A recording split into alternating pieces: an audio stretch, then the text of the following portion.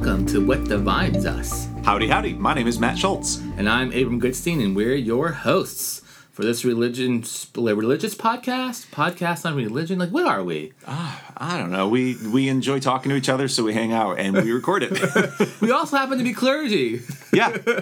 Okay. So we got that going for us. Well, anyway, we have a lot to talk about, so let's move it right along, Matt. So where do you want to start off today?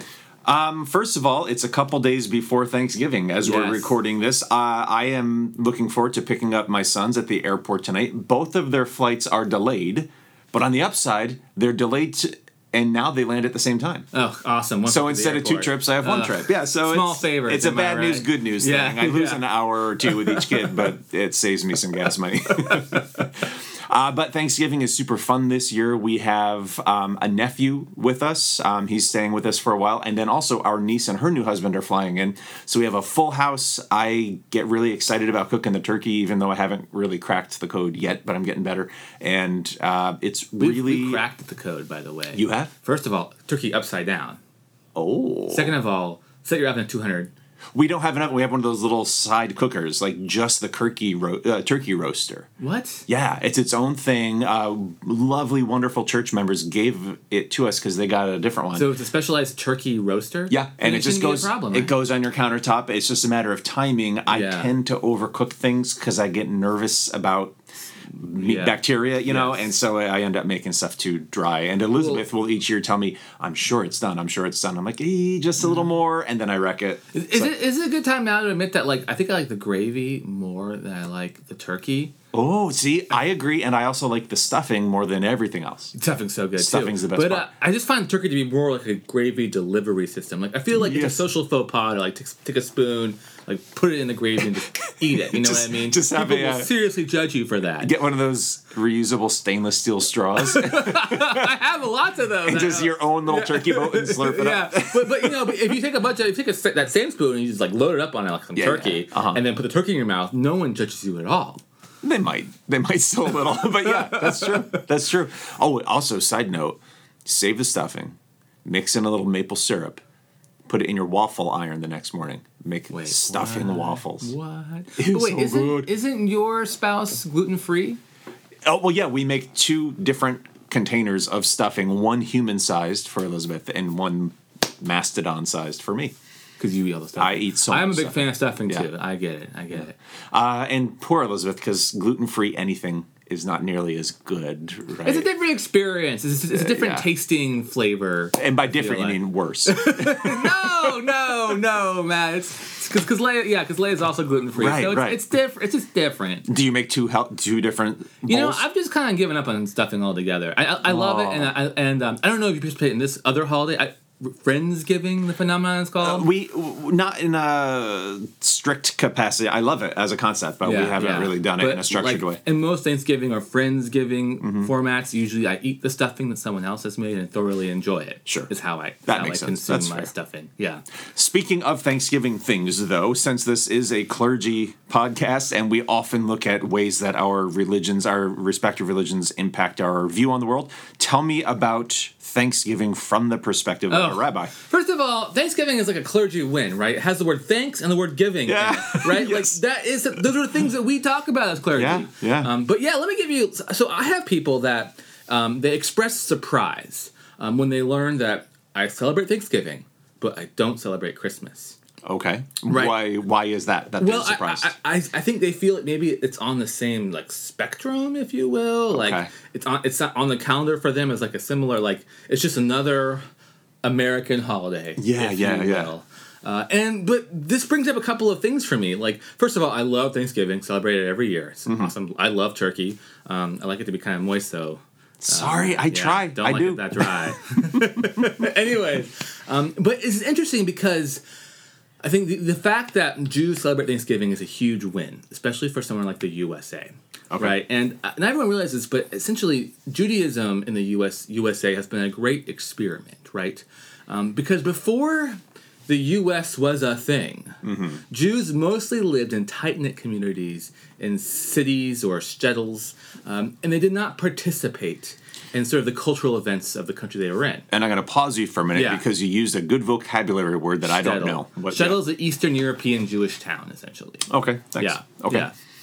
Because often Jews lived in big cities, were urban folk, if you will, with the exception of shtetls, which were Eastern European. And there's a whole lesson in why. I won't get into that too much. Okay. But essentially, they lived in concentrated areas, and they celebrated, of course, Judaism, but they didn't really participate in the country's cultural holidays because they were almost always exclusively religious. Okay. Right? And so this made Jews to be like the kind of like the other. Right. Those are the guys who are not participating in our country stuff. Mm-hmm. So we're going to blame them for all of our problems. Right. You know. But in the U.S., where I think there is an ideal of celebrating diversity, I mean, we don't always see it, right? Yeah. You and I talk about that often in our podcast. Sure. But the ideal is there. Jews felt empowered to say, I want to celebrate Thanksgiving and or 4th of July and other American holiday, Veterans Day, and also my Jewish holidays. Yeah. Right? I want to be both American and Jewish. Mm-hmm. And those two identities, having them, like having two of them, is a big deal and relatively new, I would say, in human history. Interesting. Okay. And I have this whole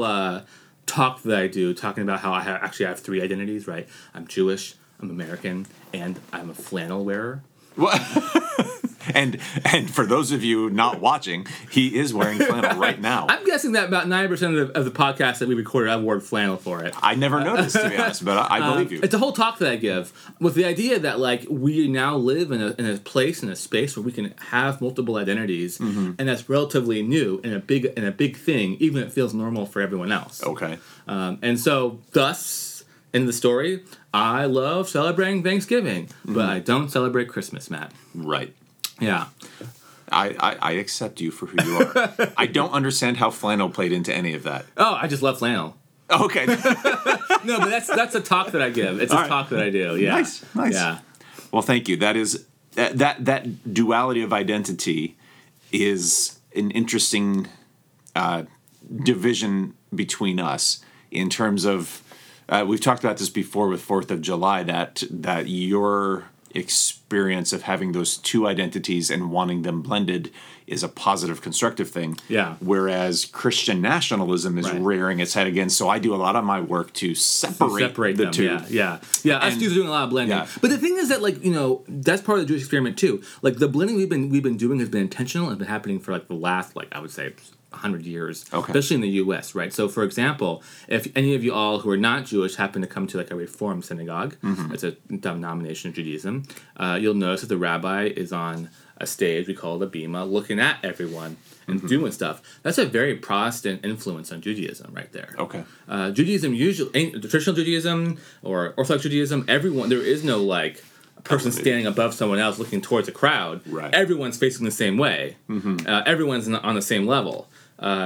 We look like Protestants on purpose, Matt. We made that choice on purpose. We should talk about this on a future podcast because that architecture has so many different reasons. And for us here in this congregation, it's strictly practical. It's how do you make somebody audible and visible? Right. But in different constructs, it does seem like an elevation of the leader as above and better than or something, right? And that's not at all the intent. It's not at the intent out. But I'm just saying that like this is a practice that's changed over time to make us look more Protestant, to make us more acceptable, because in other countries they try to kill us. Interesting. See, that was intentionally done to seem more like your surroundings. Yeah. Wow. Yeah. Okay. Oh, that's really cool. Very there interesting. you go. Yeah.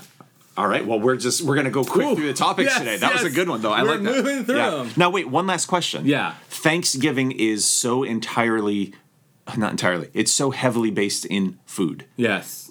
And your community has some dietary restrictions that you choose or that you observe. Do those ever have conflict at Thanksgiving? Are any of the Thanksgiving meals as traditionally done in the U.S., are they not kosher, or are they... Well, I mean turkey is perfectly kosher. Okay. And there, okay. Ooh, sorry. It can be perfectly kosher. I'm going to split hairs here.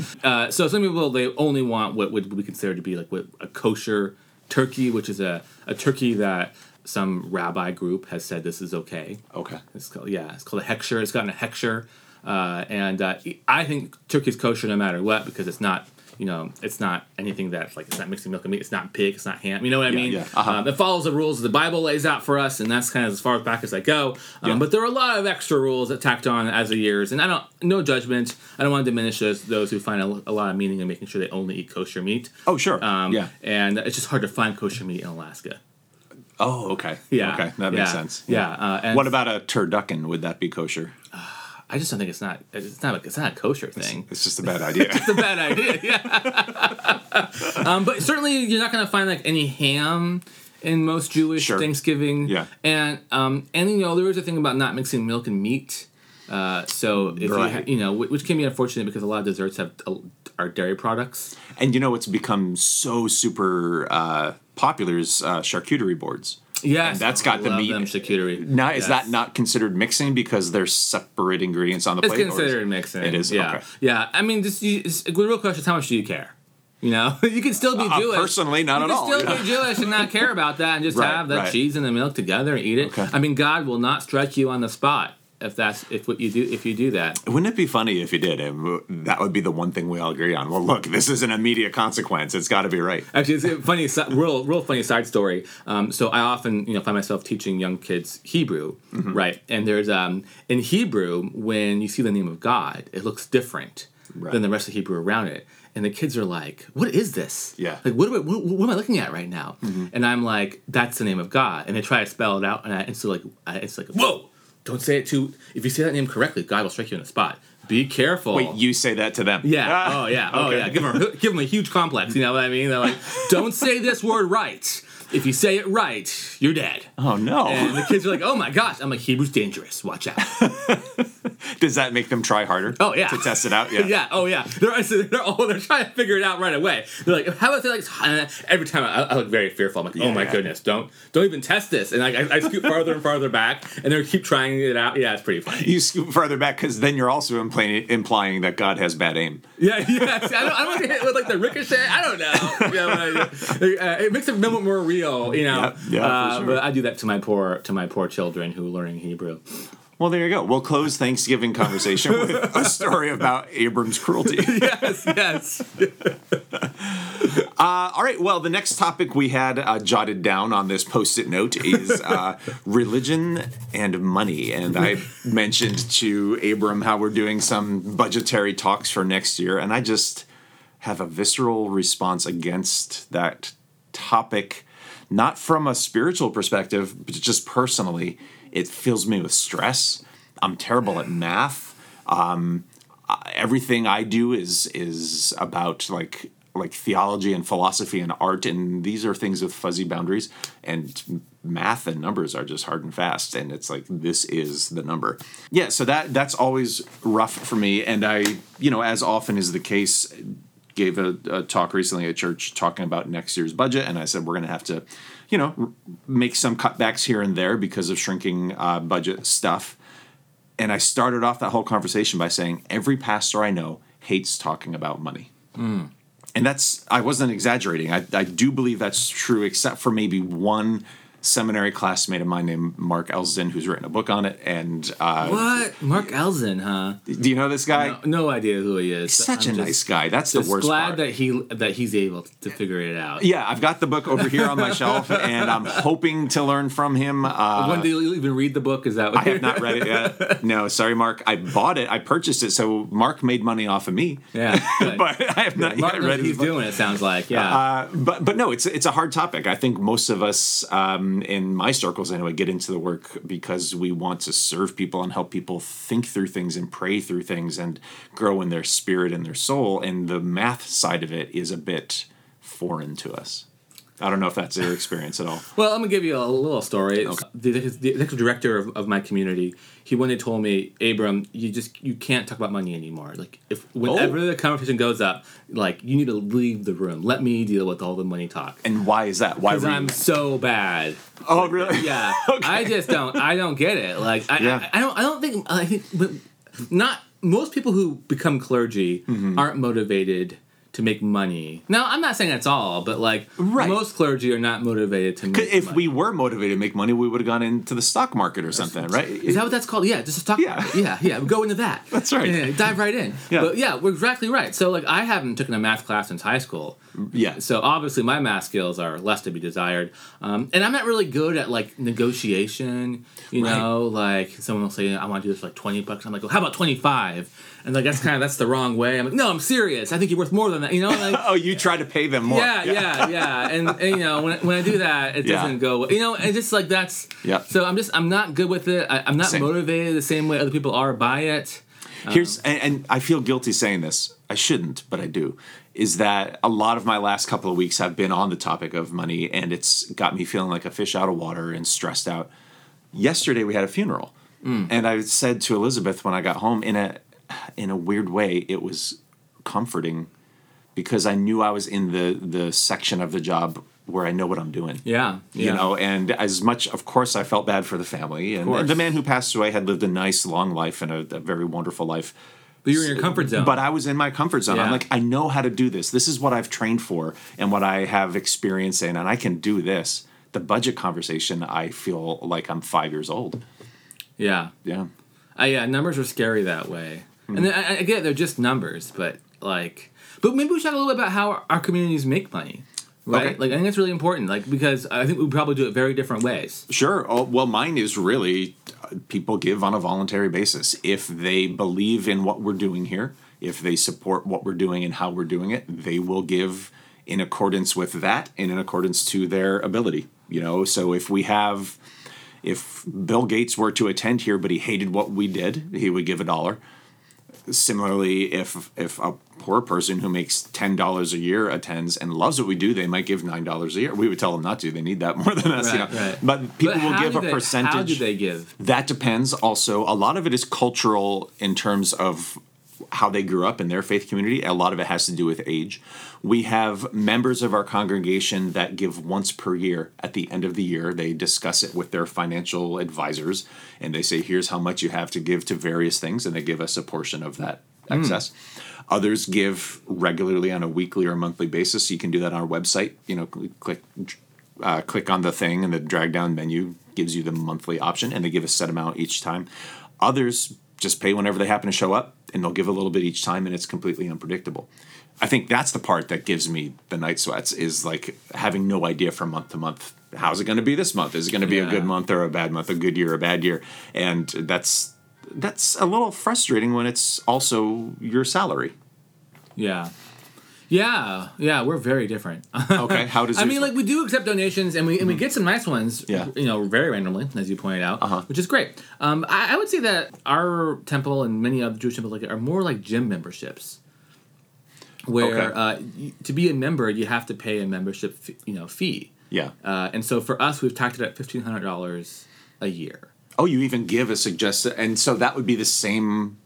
Oh, go on. I interrupted with questions. No, fine. Good. No, and so that's what. So when you pay that much, not only do you get to feel good about supporting Judaism in Alaska, but you get all the trappings or whatever that means. Like if you want to be married, I'll marry you and not ask for a dime because you're already giving the money.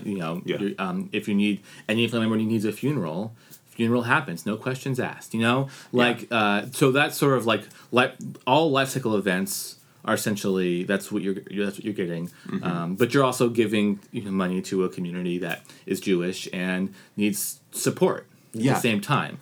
So that is what I've been considering pitching to our church to do more of that, just so that we can better plan. And there's a lot of caveats to that number too, right? I would imagine so. Yeah, so many. So for example, if you want to support our community and you don't live in Alaska, we offer like an associate membership fee, which is much less. Or of course, plenty of people aren't able to afford $1,500 a year, and so we work with them. And I imagine some can afford more and will donate more as they see fit. Yes, exactly. Yeah. Okay. Yeah. And that gets us to a point. Like that gets us to like an okay level. And we raise money through. Every year before COVID, we did this Shining Lights event, which is this big yearly event. I attended once, I believe. Yeah. And that earned us some money as well. And so so we have other things we kind of do, but mostly it's membership fees. Okay. Yeah. It's that's an interesting way to look at it, and I think a lot of our older generation view their tithe, which many of them would call it, in that similar way. Yeah. I think generationally that's how it used to be viewed. Younger generations, by which I mean, I don't know, maybe 40 years old and younger, are more along the lines of they want to order a movie on Amazon only when they watch it. They don't want to pay the monthly cable bill. Right. They're like, why am I going to pay every single month when all I want is to watch a movie twice a year? Yeah, and they'll just pay for those. And what they don't recognize is, well, if they only do that, then the movie industry would collapse. Those subscription fees allow things to happen. Yeah, I do a lot of destination weddings, right? So people who don't live in Alaska who come, they'll come in for a wedding. Yeah, and they're Jewish. They want rabbis to, of course, officiate. And so my fee is $1,500 and a free membership to our community. Oh, I see. Nice. Yeah. There you go. That's the way to look at it. And I'm trying to figure out a way to communicate to people, like, you're going to want a wedding here one day. You're going to want a funeral for your parents here one day. Maybe even baptize a child or show up just for a Christmas. If you're going to want any of those in the future, make us exist until that time. And even if you just give, $10, $20 a month, that helps us know that we can keep things, in perpetuity. Yeah, and I know people who are like in the world of development, and this is like their bread and butter, right? This is what they're doing all the time. Like, they're asking to align values, and but we're just always trying to do it in our own without the development training. I feel like exactly not at all what we were trained for. I'm going to do what public television does and just have a fun drive once a year and give away tote bags and call that a win. Yeah. So. Yeah, but, it's really interesting, too, because, I have a discretionary fund. I don't know if you have something like that as well. And, how to use that has always been complicated, I feel like. I once asked my executive director, I was like, I have this great idea. We should invest my discretionary fund so we have more money later. He's like, that's a great idea, Abram, but it's illegal, unfortunately. Yeah. We have a wonderful church member named Diana who is my go-to person, my oracle for financial law, so I don't do anything. So, is this allowed? So, all right, nice. Well, thank you. That's interesting to hear how it's going on elsewhere. But it doesn't help our church pay the light bill. So, anyone listening, please do.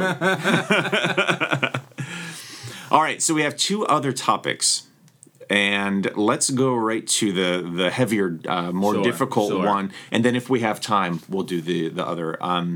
So this week we saw yet another tragedy of a hate crime. This one took place in Colorado Springs, Colorado, at a nightclub called Club Q. It's an LGBTQ nightclub where a gunman entered and opened fire, killed 5 people, wounded 17 more. I believe those are the current numbers. Wow.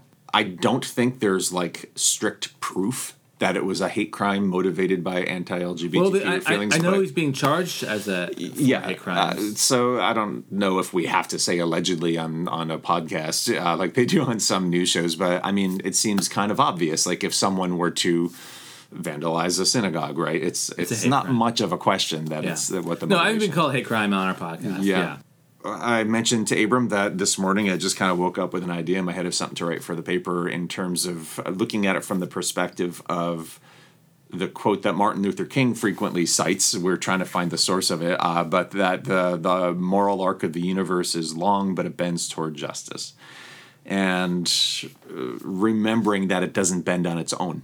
We have to exert force on one side of that of the universe to make it bend toward justice. Otherwise, it has in the past frequently bent the other direction. Yeah, history is potholed with times when it bent the wrong direction. So on one hand, we had this shooting, but it's an opportunity to also lift up a bipartisan moment. You and I frequently land on the side of the more liberal politics, and we saw a good bipartisan effort this past week, or maybe 10 days ago, somewhere in that ballpark, when both of our Alaskan senators joined with, I think, 10 other Republican senators, along with the Democratic majority. This is Senator Murkowski and Sullivan. Correct, yeah. And they voted in favor of moving a bill forward. So it's not yet approved by the Senate, but it is now going to move forward to the broader vote, to the main vote in front of the entire Senate. And they voted to advance it to that level. So there are times when a senator will vote to advance it to the main floor vote, but then vote against it out there. That happens sometimes. So this is a chance for us all to encourage our senators to vote in favor of this bill, which protects gay marriage. It also protects interracial marriage, something which I find it Why are we still bizarre. talking about We're still this? talking about it, Yeah. But in light of some recent Supreme Court decisions, I'm glad that things are going to be codified in law and not just dependent upon precedent or expectation. Let's make it a law that these things are protected. So I know that Senator Murkowski has long been a supporter of this bill and similar protections. Senator Sullivan, I think this may represent a step forward in this case, like a nice change. Yeah, it's so I was very conservative. So this is interesting. Yeah, so good on them both. Thank you for that, and we pray that this continues as the bill advances. Do you know who supports this bill? Who's surprised? The Mormon Church. Yeah, I know. I just read that. Yeah, me. They, I believe, also were very supportive at the state level here in Alaska when similar proposals have been made. I don't know where it all stands now, but I don't know where they landed in the final shakedown of things, but I do know that in the conversations, they were extremely open and constructive and loving. So yeah, there's a lot of ability, a lot of opportunity here to cross the aisle and make this something good. I think the main opposition to full inclusion of gay people comes from traditionally the Christian church. Yeah. And it's now a Pew Research poll from 2018 showed that majority of Christians support gay marriage. And that's just that was 4 years. And that was 4 years exactly. Yeah. And those that was before the Mormon Church got behind this. I believe so. Yeah. And also over the course of that 4 years, a lot of folks passed away of old age, and it's the older generations that tend to be more opposed. And so I imagine that number has only increased. And also, speaking of the moral arc, if you look back at the 1980s, when I was growing up, the homophobia in our culture was way higher and way more common. Like it was just presumed that to be gay equaled to be terrible, because we were raised in a culture that saw it that way, which is gross. And I raise that to say, look at the change we've already seen just in that 40 years. And now, it's continuing. So I don't feel like it's ever happening fast enough, though, unfortunately. Oh, I agree. Yeah. But so that's it's just been an interesting week where we saw an act of violent hatred on one side and an act of patient, compassionate, strategic change on the other hand, and it's that arc is bending slowly, but we have to always keep exerting pressure on it, or it snaps right back to where it was. I mean, I've been very focused on the Mat-Su School District, which has been sort of providing a lot of anti-trans rules these days, and it's been. I mean, I wrote 2 op-eds on the subject, really because part of this conversation of the Defense of Marriage Act, which is occurring, but also the conversation of what role do people of LGBTQ members play, in our community, in our society, and one of the biggest, I think, conflicts is where they play in the world of sports, right? Yeah, and which is strange to me. Right. So that would be lifted up. Right? Yeah. So the Mat-Su School Board banned trans kids from participating in sports of their identity gender. Right. And this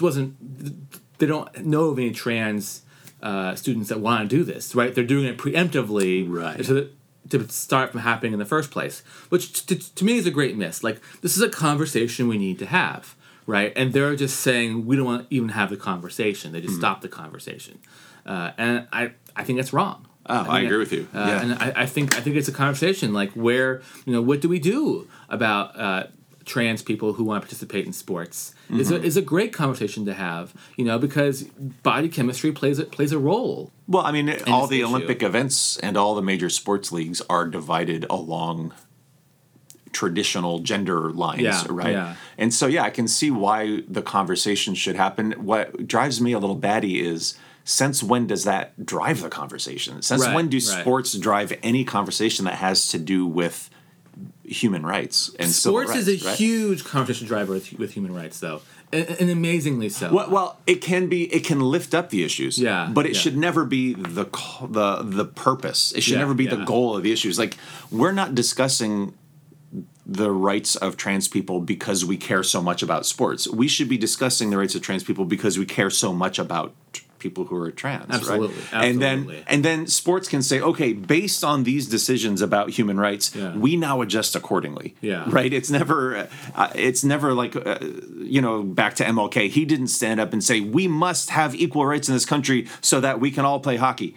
Right, that was never the goal. Right. It's just sports are just a secondary side effect. But I mean, sports is central in this debate. Yeah, and not just debate with amongst trans people, but just debate amongst civil rights. Yeah, and I think sports has a huge role to play, and sometimes sport groups are very self-aware of it, which can be awesome. Mm-hmm. Sometimes they are not. Right. It's can be problematic. But yeah, but then Natsu Valley they banned trans people from going to the bathroom of their identity. It's essentially a bathroom law. Right.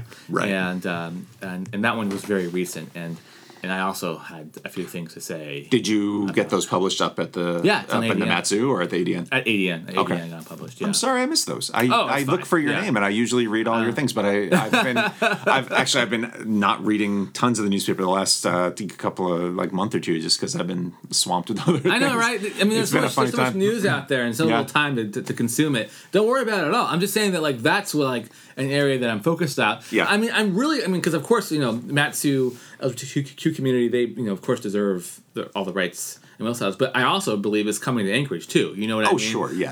This is where this is writing on the wall, and at one point you and I are going to need to bend that arc towards justice here locally. Oh boy, let's look forward to that.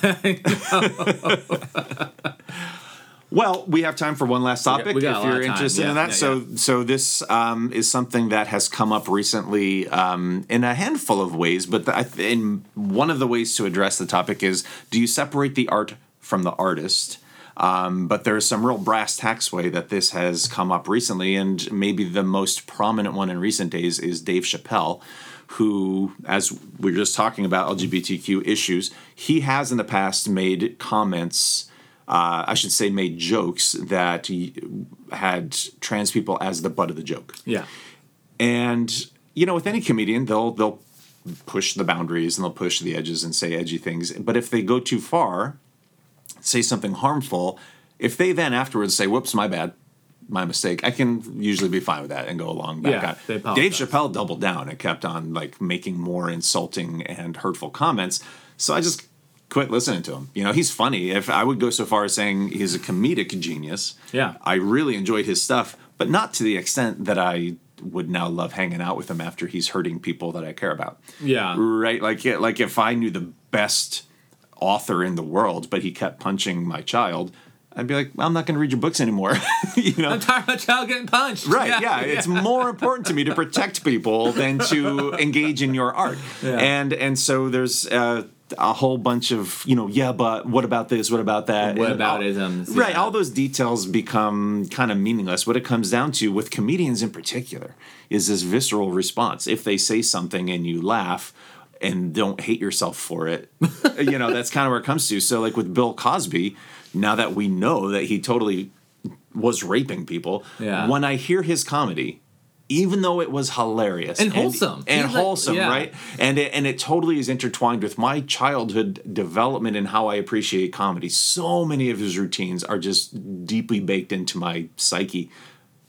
Doesn't matter. When I hear him now, I don't hear that, really funny guy who tells great stories. Yeah. I hear, here's a rapist talking to me. Yeah. And it makes me not laugh. I guess that answers your it depends, right? That answers your question right there. It's not. If I knew he had 100 parking tickets, it wouldn't be the same impact, right? Right. Yeah. Still, that's a lot of parking tickets. Right. I would caution. Yeah. Yeah. But the reason I bring up Chappelle in particular is because he then was on SNL recently. I didn't bother watching it because of the anti-trans stuff, but he made news again for saying a bunch of anti-Semitic tropes. I don't know if he made hurtful comments or not. Did you watch it? I watched it. Yeah. Jews can't really agree on this one. which is par for the course because Jews aren't good at agreeing. Right? Yeah, you know what I mean. That's your whole shtick. Yeah. I did watch and like it wasn't. I wouldn't call it overtly anti-Semitic. Okay. And he does have an interesting point to make. I mean, so one of the things that he says is that, like, you don't say anything anti-Semitic in the public sphere, right? Everyone knows this, in showbiz, if you will. And he goes on to say, like, everyone in Hollywood is Jewish, and like, as if to like connect the dots, right?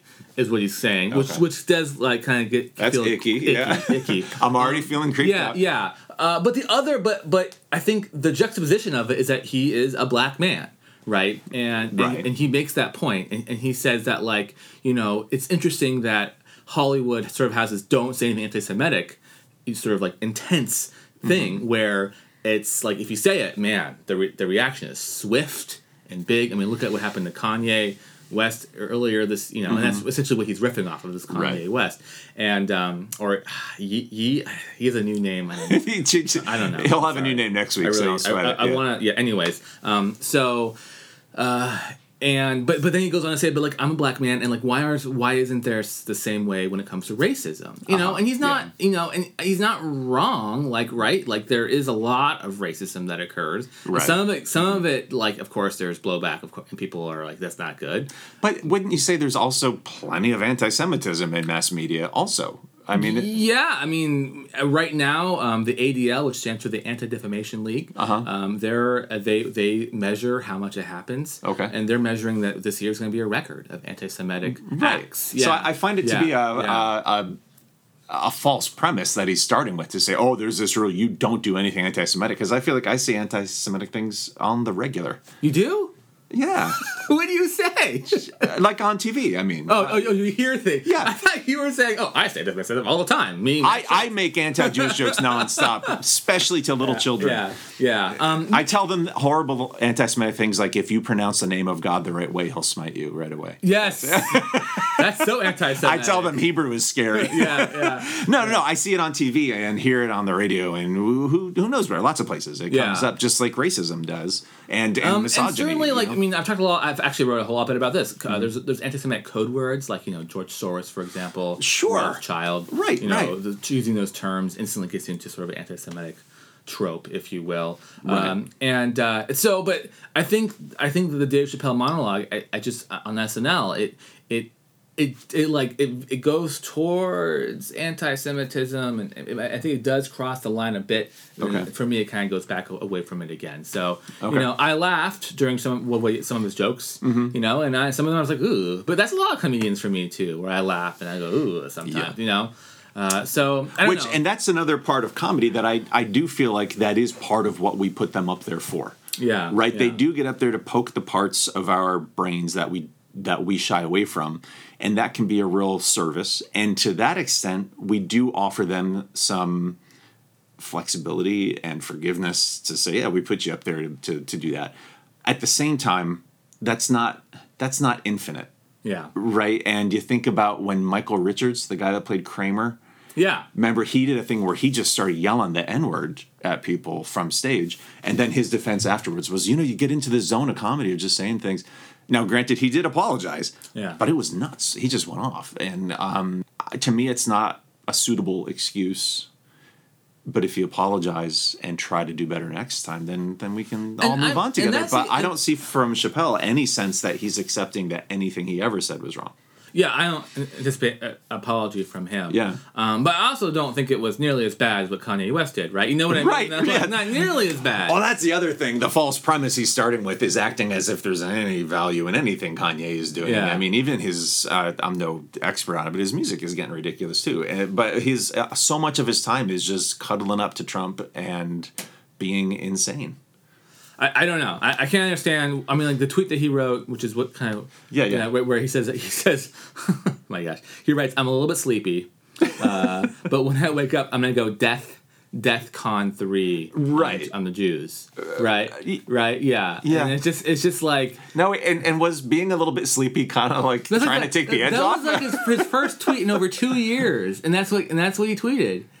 Just insane. And so there's a whole level of looking at someone like Kanye, and in some ways it's funny, but honestly, deep down, I feel like he needs professional help. Well, okay, but so then let me address why this is bad, right? So, like, certainly what Kanye said was awful, and I wish I could forget about it, right? Right. I wish I could file that away and say this is its own thing and move on in my life. The problem is that someone who has a lot of followers of social media, right? Whatever they say, it trickles down to them, yes. and there's many people influenced by those words, and so of course there are reports of sort of Kanye's message being used by other anti-Semitic people, right? Someone saying there was in Los Angeles, there's like a bridge there where there's a big sign that says Kanye is right.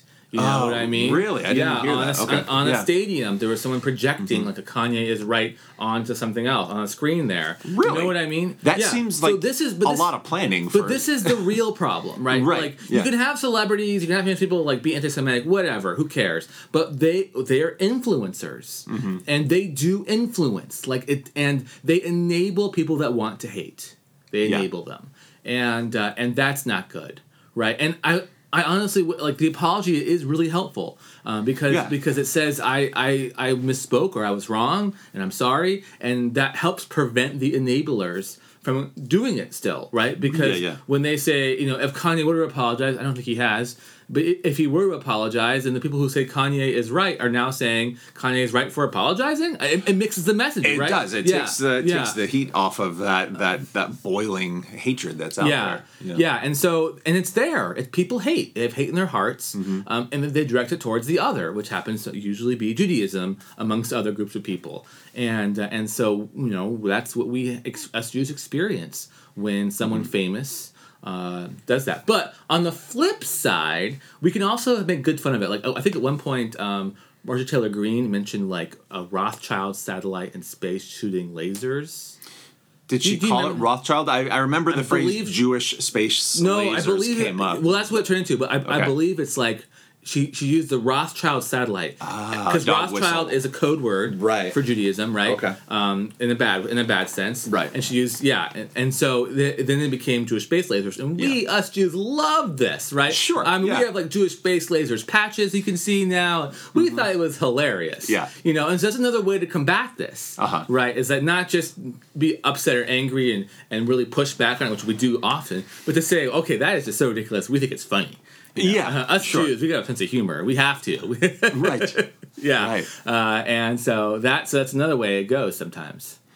But that was anti-Semitic, and that's not moment. Right. And your by your I mean the Jewish people's taking on of that phrase was a way of shutting her statement down. We owned it. We owned it. You took it right away from her. It's not like you said, hey, great point, let's buy your album. Like people do with Dave Chappelle. Like, hey, he's out there, defending free speech or whatever. He's, you can't really do that with something that's already lobbed out there as if it's a joke. Right. Because that just amplifies his message, which is becoming increasingly unstable, I think. So. Yeah. Yeah, but then it's got to anti-Semitism. Of course, it always does. I feel like every conversation, if it goes long enough, gets to anti-Semitism, is my belief. But anyways, maybe more so with you than with others. Given right. your is it office. Me? I think it's me. Oh, dang it! But you have to also unpack. Is it hate or is it just ignorance? Right. Yeah. That's another problem to understand. Yes. That you shouldn't. And I mean, if it's just ignorance, there's an opportunity there. Right. Right. And maybe being really forceful, saying that's awful, you're a horrible person or a horrible human being, isn't necessarily the right way to approach someone who's ignorant about Judaism. I often say, please come to my temple, come to services, see what we're like. When I think I experience someone who is showing ignorance. I wonder if that, because that seems to me like it would be part of your status as clergy, that becomes one of your responsibilities. Oh yeah, absolutely. That would likely be very different for just a family here in town that is Jewish. They might not want to be put in that position. Oh, I tell them, come to me. Yeah. That's what, especially now because we're hitting December. And there's this thing called the December dilemma, and this is where us Jews experience Christmas at all fronts. Yeah. And this is where anti-Semitism kind of is more, has a higher rate of happening during this time period. And so, I tell all my family, I tell all my kids, you experience anti-Semitism, you first tell your parents, but you come to me. I'm happy to fight this battle for you. Sure. You shouldn't have to, right? You should just be a Jewish family doing their own Jewish fun things, right? And so that's something that we work on, and that's there's organizations like I mentioned earlier, the ADL, that work on this too on behalf of the Jewish people. So that we don't necessarily have to worry about it so much. Is there a way for Christians and Christian pastors like myself to also fight that fight with you? I mean, we've discussed this before, counter speech. Yeah. Right? So, if anyone on this podcast encounters anyone, hopefully family, it's the best one to encounter, and then they say something anti-Semitic, you check them on it. And that's kind. What I mean, for sure. That's the best thing you can do. That's the best thing you can do. Because especially if it's someone that you know, you can tell them that's hurtful. I know people who are Jewish, they'd be really harmed by that comment. Yeah. And I know it doesn't seem like a lot, but anyone that stands up to a family member or a friend to say that that's hurtful to Jews, I'm so thankful for. What an act of bravery on behalf of me and my people. You know what I mean? And Thanksgiving is the perfect time to do it. Yes. Sitting around the table and someone makes that comment, say, screw off, Uncle George. We've come full circle. Back to the Thanksgiving table. Table. Here we are again. Yes. This feels like a good place to stop this podcast. I think so. I'm full. Yes. Full of conversation. Yes. All right, everyone. Well, thank you so much for listening this far. I really appreciate it. Thank you very much. Matt, how can we see you in action? You can go online and just Google First Presbyterian Church of Anchorage, Alaska, and don't Google Matt Schultz because you'll get the band Cage the Elephant. He's the lead singer. But First Presbyterian Church of Anchorage, Alaska. Our worship services are on the Facebook page. They're on our homepage. They're on YouTube. And come on by. We do a lot of wonderful things here that are not broadcastable, such as meals after the services. We do a lot of volunteer work serving people who are experiencing homelessness and so on and so on. So we'd love to hear more from you. That's great. I have to admit, I once needed to Google you, and I have a hard time spelling Presbyterian. I know, man. When we chose that word, branding was not a thing. Branding was not a thing yet. Yeah, it comes from the root word meaning elder because we elect elders to be our leaders. That's not an age thing, but just elders. But that's why when you go to the eye doctor, if you're nearsighted as you get older, it's called presbyopia. Because honestly, it is, and because you're getting old person eyes. So we have the same root word as just getting old and decrepit. Nice. I think. I don't know. How do people find you? So if you want to watch us online, Alaskan Judaism Media on YouTube is where you can find us online. But we're open. You can come to our temple or our synagogue. I only use the word shul is also for temple, but I only use that word exclusively to make people feel guilty for not going there enough. Okay, you know what I mean. I haven't seen a shul in a while. It's something that I say sometimes. Anyways, now you just did a Jewish comedy trope of the voice and the shaking of the hands. The hands, yes. Well, I think I made a note here to talk about sports and civil rights at a future episode. I also want to talk about Judaism and comedy. There's like a Talmud hand. There's like a thumb that goes like this. When you make a point, you go. No one can see me do this, of course, but you take your thumb and you lift it up like so to make your point. Whoop. Yep. I've not seen that. Yeah. Okay. It's very yeshiva. Very very. What did you call deep. I call it the Talmud hand. I don't know. But, because you're making a point in Talmud like blah blah and blah blah blah, and then you insert your point and you bring your thumb up. Okay. To show how great you are. I don't know. Sorry. Yes, we have hand gestures as Jews. We'll have to do one video episode because there's a lot of Christian preacher motions also, and one of them is this. I'm putting my hand to my chest now, where you want to make a point that's being judgy about other people, and you do that as if to say, "Oh, me too." Yeah. But really, you're thinking about that guy over there. No, we should do. We should film one of our episodes. Yeah. And then we should make a podcast commenting on the filming of our hand gestures. Right. Yeah. Ooh, that's deeply meta, but yeah, we should definitely do that. All right, it's the deal. So we have 3 future episodes now: hand gestures, sports and civil rights, and Judaism and comedy. Okay, y'all. Well, thank you once again for getting this far, and thank you for James Brown for our logo and the Mutual Bros for our music and sound design. Take care and have a happy holidays. Happy Thanksgiving.